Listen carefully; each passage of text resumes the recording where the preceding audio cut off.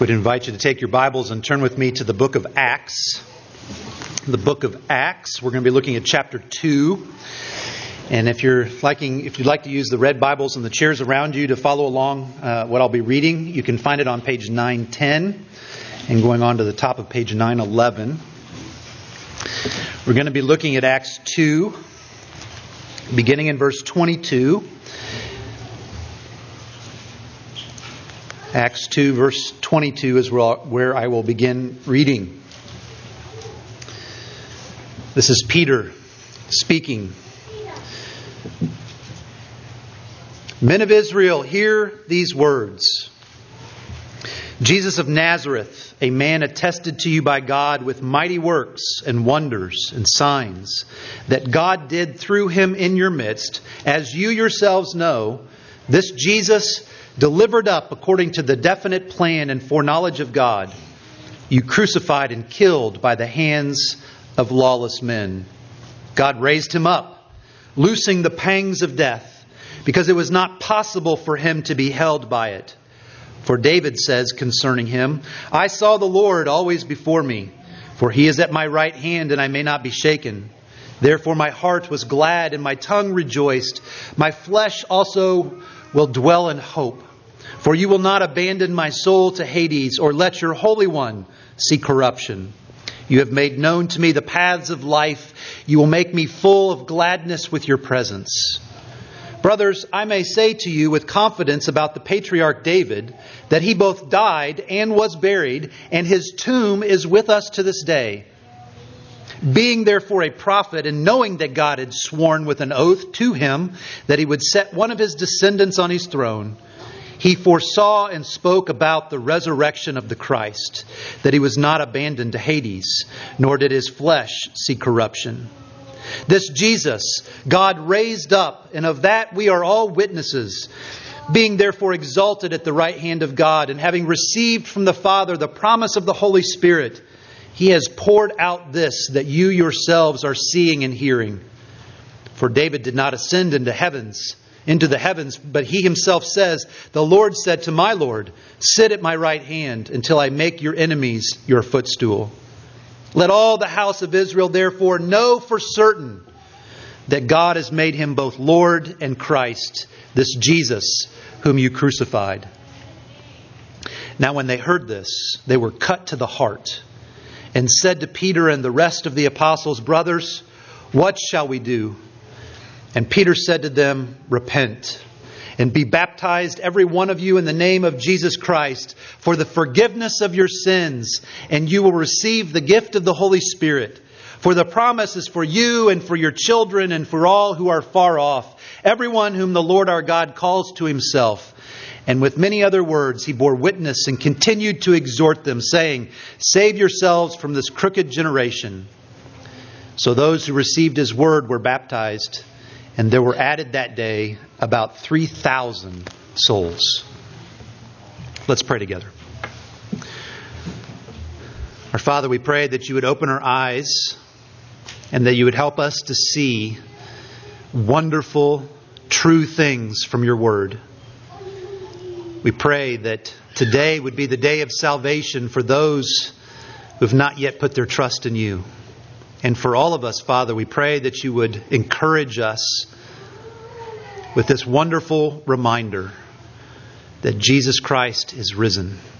It's in his name we pray. Amen. If Christ has not been raised, your faith is futile, and you are still in your sins. Then those also who have fallen asleep in Christ have perished. If in Christ we have hope in this life only, we are of all people most to be pitied. Those are the words of the Apostle Paul. And he helps us this morning to be clear. What we are here to celebrate this morning, this resurrection that we are here to remember and to proclaim and to celebrate is the most important thing in the world for us today. We're not talking this morning about Easter bunnies and colored Easter eggs and delightful candy and beautiful spring dresses and new ties. All of those things are wonderful. But we are here this morning to remember and to believe and to celebrate what is the very most important thing in the world. Because if it's not true, Paul says, then we are still in our sins, and we of all people are the most to be pitied. Because there is no hope. No hope for us in this life or in death. So it does make sense, doesn't it, that when God called on the Apostle Peter to preach the very first sermon to the New Testament church, that his theme, his topic, his text would be the resurrection. That he would talk about the fact that Jesus Christ has risen from the grave. And what he said through the work of the Holy Spirit, we are told, cut to the heart of the people in such a way that over 3,000 people put their faith in the Lord Jesus Christ and were added to the membership of the church. Today, what I want us to do in our time together is to reflect on Peter's sermon. The reasons that he gives to us for why we should believe the resurrection, and the results that he tells us that come because of the resurrection, and then finally, the response that is called for because of the resurrection. So first of all, what does he tell us in this sermon about the reasons for why we should believe the resurrection? He begins in verse 22. Men of Israel, hear these words. Jesus of Nazareth, a man attested to you by God with mighty works and wonders and signs that God did through him in your midst, as you yourselves know. He begins by reminding them that Jesus was truly a man. He came from a place. That place was called Nazareth. They would have known that place. It would have been familiar to them. And he was a man, Peter says. But he was not only a man, because he goes on to say in verse 22 that he was attested by God. That means that he was proven, that he was demonstrated, that he was shown to be true. And Peter says how God showed him to be true. It was through Jesus' mighty works, and his wonders and his signs. All of those things that he did through Jesus publicly in the midst of the people that they saw and experienced. This Jesus was not only a man from a place, he was also, as he claimed to be, God. God proved that through the miracles and the wonders and the sign. One of the purpose of miracles is to prove the truth of what the miracle worker says. And Jesus said not only was he fully man, but that he was one with the Father, that he was equal with God himself, that he was God, that he had existed before time, and that he would rise from the grave. Here's our first reason that we ought to believe the resurrection, because Jesus was fully God and fully man. He was true to his word. He said he was God. He said he would rise, and indeed he did. He gives us another reason why we ought to believe the resurrection in verses 23 and 24. This Jesus delivered up according to the definite plan and foreknowledge of God. You crucified and killed by the hands of lawless men. God raised him up, loosing the pangs of death, because it was not possible for him to be held by it. Another reason why we ought to believe the resurrection is because the fact that it is by the most powerful being in the created universe, the sovereign creator of the universe. Jesus was delivered up according to God's sovereign plan, and wicked men crucified and killed him. But Peter says the grave was not able to hold him. Death had no power over him. It's not possible for death to hold him because the power of God is more powerful than death itself. Here's another reason that we are to believe the resurrection. We're not talking about some impossible task that is left to the ingenuity and power of a finite man. We're talking about a supernatural event that was accomplished by the sovereign, all-powerful creator of the universe. Peter gives them a third reason why they ought to believe the resurrection. He gives it in verses 25 through 31 and then also down in verses 34 through 35. Notice in your passages that you have in front of you that if you have the Bibles open in front of you, you'll notice that those passages are offset. That's to let us know that Peter is actually quoting from the Old Testament. He's quoting from two different passages. In verses 25 through verse 28, he's quoting from Psalm 16. And then in verses 34 and 35, he's quoting from Psalm 110. Both of those were written by David about 1,000 years before Jesus was walking on the planet. And in Psalm 16, David was predicting that one would come who would not die, who would not see decay, who would not see corruption, but who would rise. And in Psalm 110, David spoke of one greater than himself, whom God had said would be at God's right hand.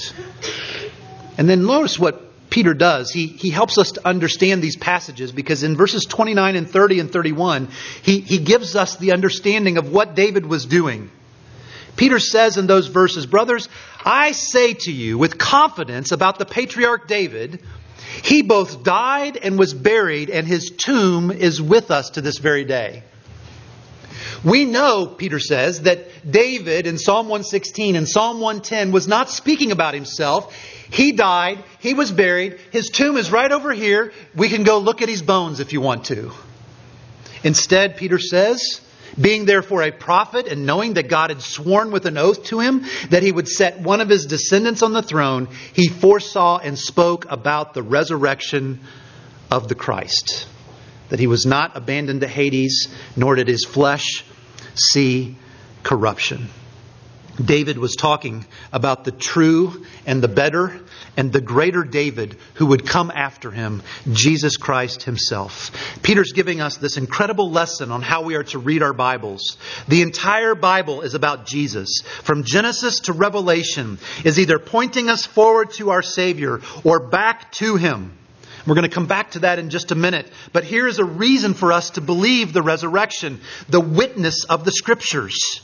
The whole story of the Bible has told us about Jesus and the fact that He would come and that He would die and that He would rise again from the grave and conquer death. But it's not just the witness of Scripture. Peter also talks about the witness of the apostles. He says that in verse 32. This Jesus God raised up, and of that we are all witnesses, he says. The apostles and others were witnesses to the events. They had seen and interacted with Jesus after He had come back from the dead. Paul talks about that in 1 Corinthians chapter 15. As he was speaking to the church there, he reminded them, I delivered to you as of first importance what I also received, that Christ died for our sins in accordance with the Scriptures, that He was buried, and that He was raised on the third day in accordance with the Scriptures, and that He appeared to Cephas, and then to the 12, and then He appeared to more than 500 brothers at one time, most of whom are still alive, though some have fallen asleep. Then He appeared to James, and then to all the apostles, and last of all, as to one untimely born, He also appeared to me. Here's another reason for believing in the resurrection. We have the witness of Scripture that has told us from beginning to end about Christ and His resurrection. And we also have the eyewitness accounts of the apostles. And lastly, Peter gives another reason for the resurrection in verse 33. Being therefore exalted at the right hand of God, and having received from the Father the promise of the Holy Spirit, Jesus has poured out this that you yourselves are seeing and hearing.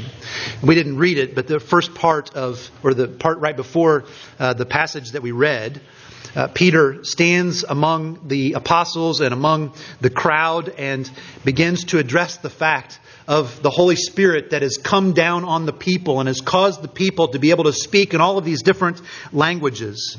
And they're wondering what has happened. And Peter is telling them, Jesus has poured out the Holy Spirit. He had said He would do it. That once He had died and was buried and rose again from the grave and ascended into heaven, He would send the Holy Spirit down on you. And now it's happened in your midst, Peter says. It's another reason to believe the resurrection. Jesus said it would happen, and now it's happening right now in your midst. Peter's giving them all of these reasons why they should believe the resurrections, and why they should believe the resurrection. And I completely understand that there are many today, and perhaps even some in this room, that would say that was great for them. That was great for these first century people. But us? We're more sophisticated. We live in a pluralistic society. We've done away with those idea of moral absolutes or absolute truth. We adapt what we believe to the pluralism around us. But I want you to reflect on the fact that the society that we live in is no more pluralistic than the one in which Peter was speaking. Peter was speaking in Jerusalem, and he was speaking mostly to the Jews. And if you know your Bibles, and in particularly the Old Testament, then you know that almost all of the history of God's people in the Old Testament was about them being in a land of pluralism. From the time that they were in Egypt, even until the Promised Land, as they were surrounded by the nations, they were in one of the most pluralistic places on the planet. But even Peter, writing where he is and when he is, he's writing in the context of the Greco-Roman world, which dominated the entire aspect and area that Paul was writing in, or Peter was writing in. And that Greco-Roman worldview was pluralism to the extreme. And notice, Peter doesn't give in to it. Peter says, this is true. This is right. This is what you are to believe in. Christianity claims to be true, the one true explanation of what is wrong in this world, and the only true solution to that problem. Peter's saying it's either right or it's wrong. It can't just be true for some and not for others. It's not just an idea, a nice idea for us to philosophize about, but this is indeed the truth.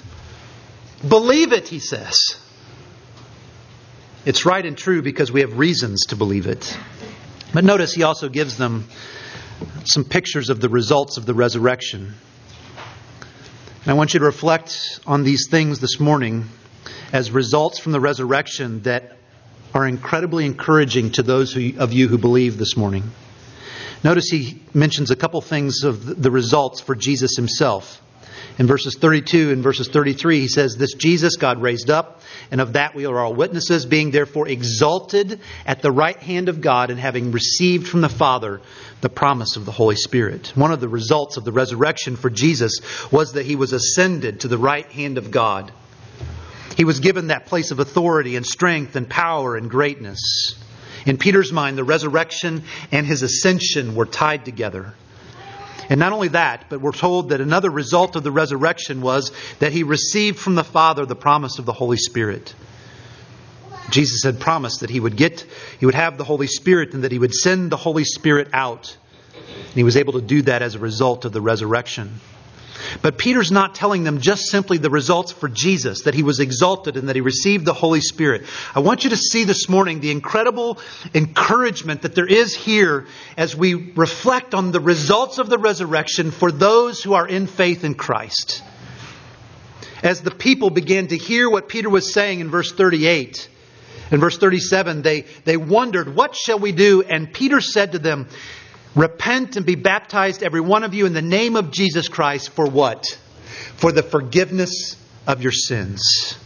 Here's one of the wonderful results of the resurrection. Jesus conquered both the power and the penalty of sin, so that those who are in Christ, who have faith in Christ, receive the forgiveness of their sins because Jesus rose and conquered them.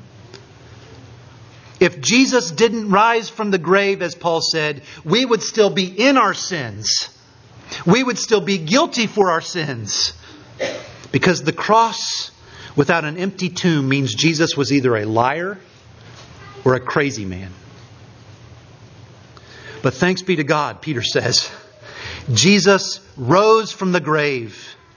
And because of that, All those in Him have their sins forgiven. Brothers and sisters in Christ, meditate on that reality. Your sins, past, present, and future, if you are in Christ and trusting in Him, are forgiven forever.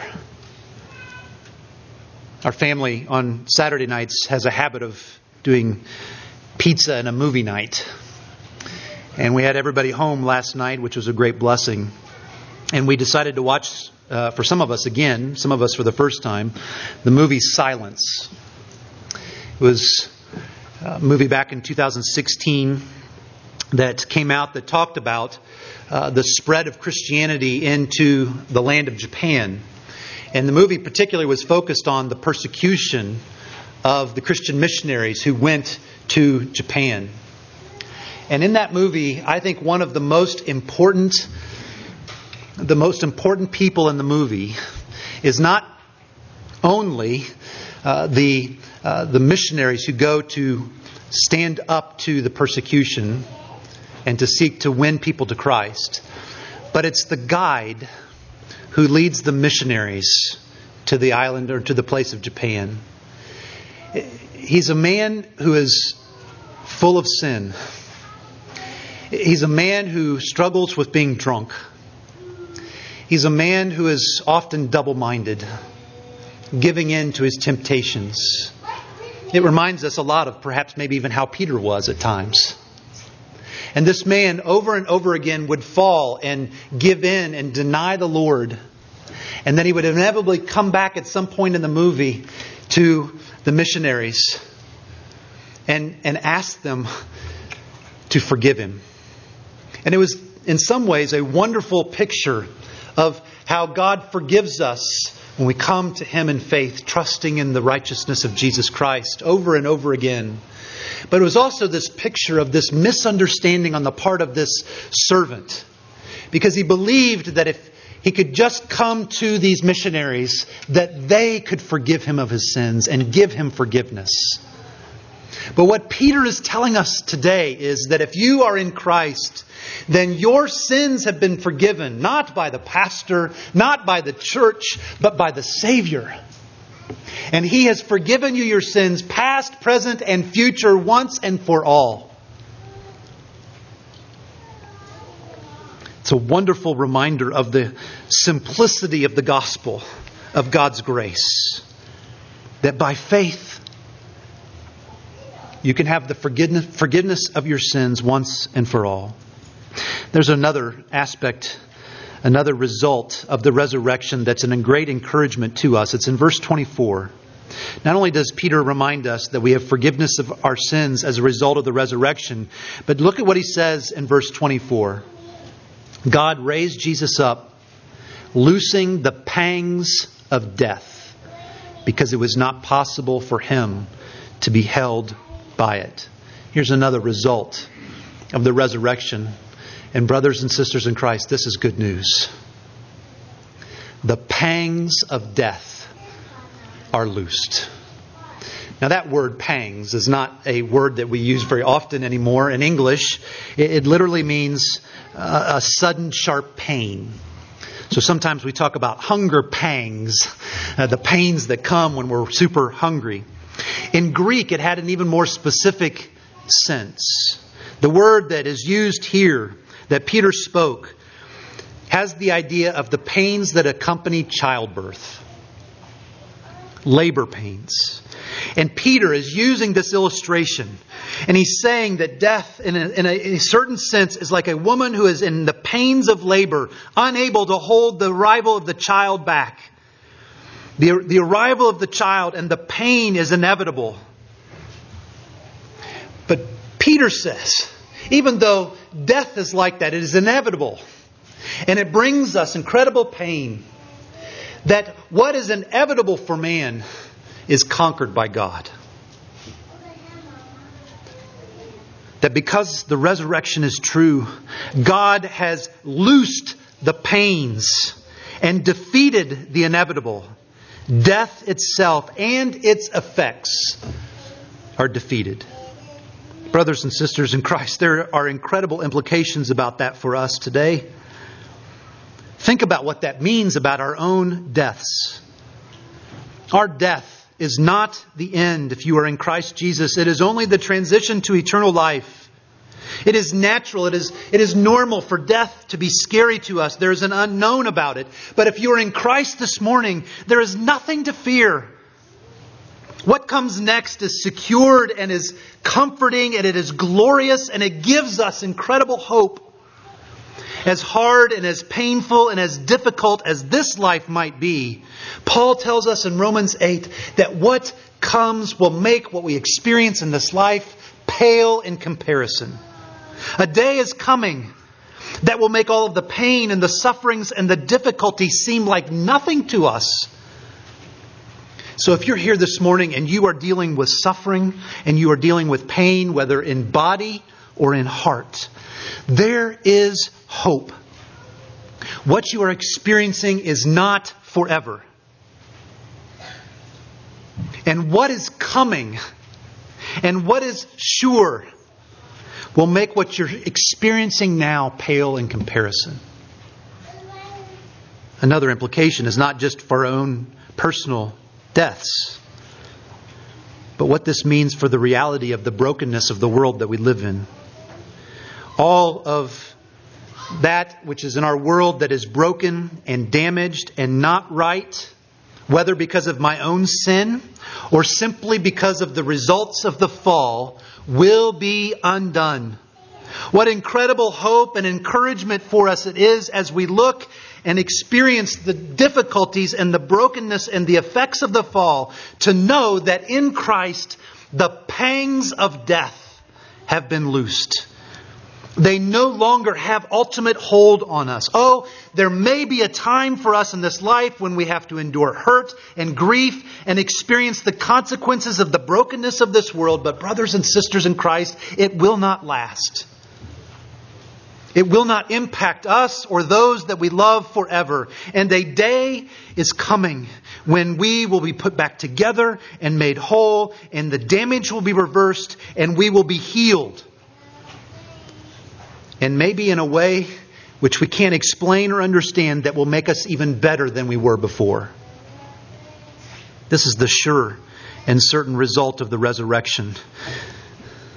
The hope that we have. Lastly, what's the response that's appropriate to the resurrection?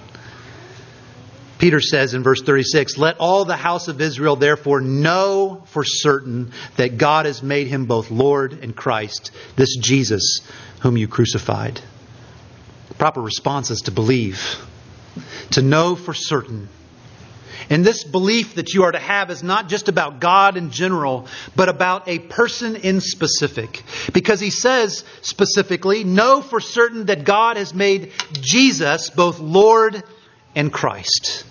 He is the Christ. He is the Messiah. He is the one who works and secures our salvation. He is the one who provides forgiveness for our sins. It is only through Jesus do we get our sins forgiven and His righteousness credited to our accounts. He is our Savior. He is our Christ. He is our Messiah. He is also our Lord. He is our sovereign authority and King. And He demands and deserves our full allegiance, that we would follow Him in loving obedience. Peter says, believe. Not just in God in general, but believe in the person and the work of the Lord Jesus Christ. And he also says, believe in God's grace. That our standing before God is all grace. It's not what we do or what we accomplish. It is God's grace. When Peter was seeking to prove the resurrection, where did he go? He went to the Old Testament and he showed that it pointed to Jesus. Peter was showing us that Jesus was the true and the better David. We see that throughout the Scriptures. When John the Baptist arrived on the scene, what did he say? Here comes Jesus, the true and better Lamb of God who would take away the sins of the whole earth. The author to the book of Hebrews, his entire book is about proving how Jesus is the better and the greater of the Old Testament. He is the true and better Moses. He is the true and better high priest. He is the true and better tabernacle. The Apostle Paul in Romans chapter 5 says Jesus is the true and better Adam. And Jesus himself said that he was the true and better Jonah. The point that the Scriptures give us is that the whole Bible points us to Jesus as the one who secures our redemption. We are not accepted and forgiven and adopted into God's family by what we do or our accomplishments or how holy we are. It is purely and completely by God's grace.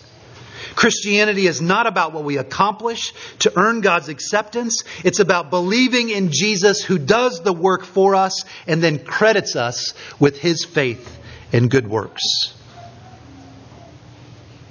This is what we're supposed to believe. And you know that it's truly getting into your soul when we respond as they did. Now, when they heard this, they were cut to the heart. The word cut here means pierced, stabbed. And the heart is the core of the being. It's the essence of who we are. It's our mind. It's our intellect. It's our imagination. It's our emotion. It's our will. It's all of it. And the more that this gospel of grace, this more of our belief in the Lord Jesus Christ grips our heart and cuts our heart, we will respond in the way that we're seeing here in this passage. It's kind of like what happened when Peter denied Jesus for the third time. And we're told in one of the Gospels that Peter looked up and Jesus was looking at him. See, Peter realized that he hadn't just denied the Lord. He hadn't just disobeyed God's word. He had broken Jesus' heart. And that cut him. It cut him to his heart. There has to be a point in which all of these things that Peter is saying in these verses has to be real for you. It has to be personal for you. It has to get to the point where this is what you truly believe in your heart of hearts. Understanding that your sin not only offended a holy God, but it broke His heart. Grab the attention of the young people here in the congregation just for a second. One of the wonderful blessings of growing up in the church and having Christian parents, Christian grandparents, Christian people in the church is that you get to hear all these wonderful truths. But you need to understand that there must come a time when you say, this isn't just what my parents have taught me. This is what I believe. This is true because I believe it's true. I know the Lord Jesus Christ is my Savior. And He rose again from the grave. And I believe it.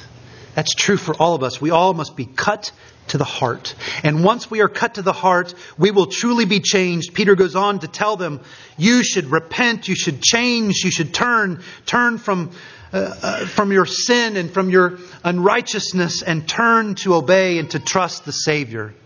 Turn away from your old way of life and turn to this new way of life of following the Lord in faithful, loving obedience. Be baptized, he says. Get that outward sign of the allegiance that you have for your Savior. Receive as a gift the Holy Spirit, he goes on to say. And then lastly, notice what he says. As they would be changed, that they would treat other people differently in verse 39. That they would understand that this incredible promise of grace, this incredible promise of God's love was not just for them. It was for all who would call on the Lord Jesus Christ. All who the Lord would call to Himself and their families and even those who were considered outsiders. And that's a reminder for us as God's people this morning. If you're here and you are believing and rejoicing and trusting in the resurrection of your Savior, it's not just for you. It is for all who God would call to Himself, whether within your house or across your street or across the globe. That we would pray for God to bring His people into His church. I began the sermon by quoting Paul's words about the resurrection. If Christ has not been raised, your faith is futile, and you are still in your sins, and we are, of all people, most to be pitied. Let me finish by how he finishes what he says. But in fact, Christ has been raised from the dead, the first fruits of those who have fallen asleep. Behold, I tell you a mystery. We shall not all sleep, but we shall all be changed in a moment, in the twinkling of an eye, at the last trumpet. For the trumpet will sound, and the dead will be raised imperishable, and we shall be changed. For this perishable body must put on the imperishable, and this mortal body must put on immortality. When the perishable puts on the imperishable, and the mortal puts on immortality, then shall come to pass the saying that is written, Death is swallowed up in victory. O death, where is your victory? O death, where is your sting? The sting of death is sin, and the power of sin is the law. But thanks be to God, who gives us the victory through our Lord Jesus Christ. Therefore, my beloved brothers and sisters, be steadfast, immovable, always abounding in the work of the Lord, knowing that in the Lord your labor is not in vain. Let's pray together.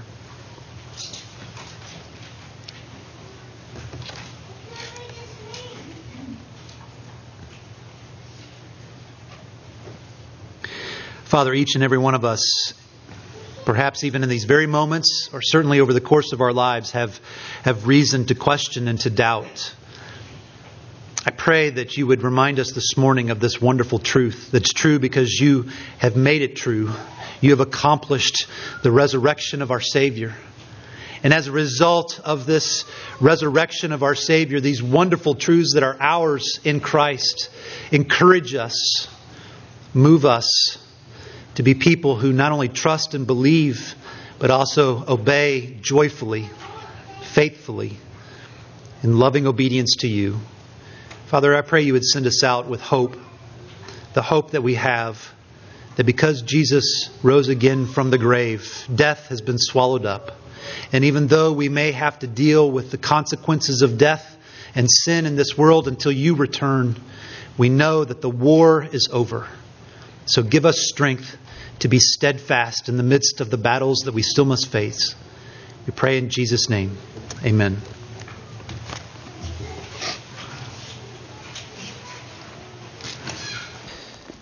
The Apostle Paul in 1 Corinthians 11 gives instructions about the Lord's Supper. He tells the people that he was writing to, I received from the Lord what I also delivered to you, that the Lord on the night on which he was betrayed took bread, and when he had given thanks, he broke it and said, This is my body, which is for you. Do this in remembrance of me. In the same way also he took the cup after supper, saying, This cup is the new covenant in my blood. Do this as often as you drink it in remembrance of me. For as often as you eat this bread and drink the cup, you proclaim the Lord's death until he comes. Whoever therefore eats the bread or drinks the cup of the Lord in an unworthy manner will be guilty concerning the body and blood of the Lord. Let a person examine himself then, and so eat of the bread and drink of the cup. What is it that we're doing every week as we come to the Lord's Supper at the conclusion of our service?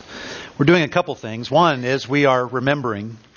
We're reminding ourselves of these glorious truths. In a sense, every Sunday when we gather together to worship and as we gather around this table, we have a mini Good Friday and a mini Easter every week because we're remembering the death of our Savior and His body and blood given for us. And we're also remembering that He conquered that death and He rose again from the grave. So we're encouraged as we proclaim His death and proclaim the resurrection and the power that has conquered sin and death forever. It's not simply to come and to remember. We're also coming to be strengthened in our faith. As we examine ourselves, as Paul says here, we confess that we are unworthy to come. The only thing that makes us worthy is Jesus and His righteousness. And so we confess that we indeed are unworthy, but that Christ makes us worthy. That we believe and trust in Him. And so every time we come to the Lord's Supper, we're once again putting our faith in the Lord Jesus Christ and professing our faith, believing and trusting for the Holy Spirit to be at work.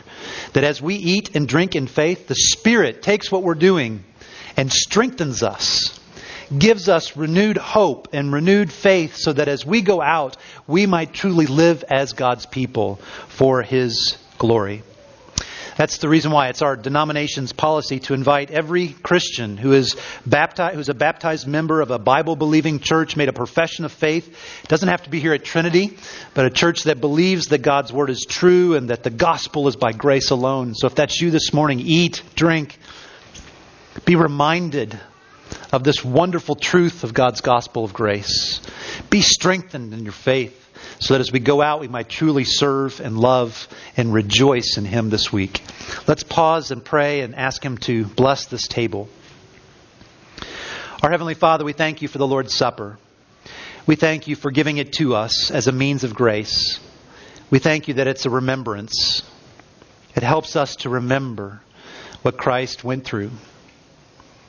It helps us to remember His death on the cross. That it helps us to remember that He went into the tomb. It helps us to remember that He rose again. And that He's seated at Your right hand, even at this very moment, as our very advocate. We thank You for this reminder. But we also, Father, thank You that this is a true means of grace. And so we pray for Your Holy Spirit to be powerfully at work. That as we come believing and trusting in faith, the Spirit would be at work to empower us and strengthen us so that we might live for You this week. Help us, we pray, to that end. For we ask it in Jesus' name. Amen.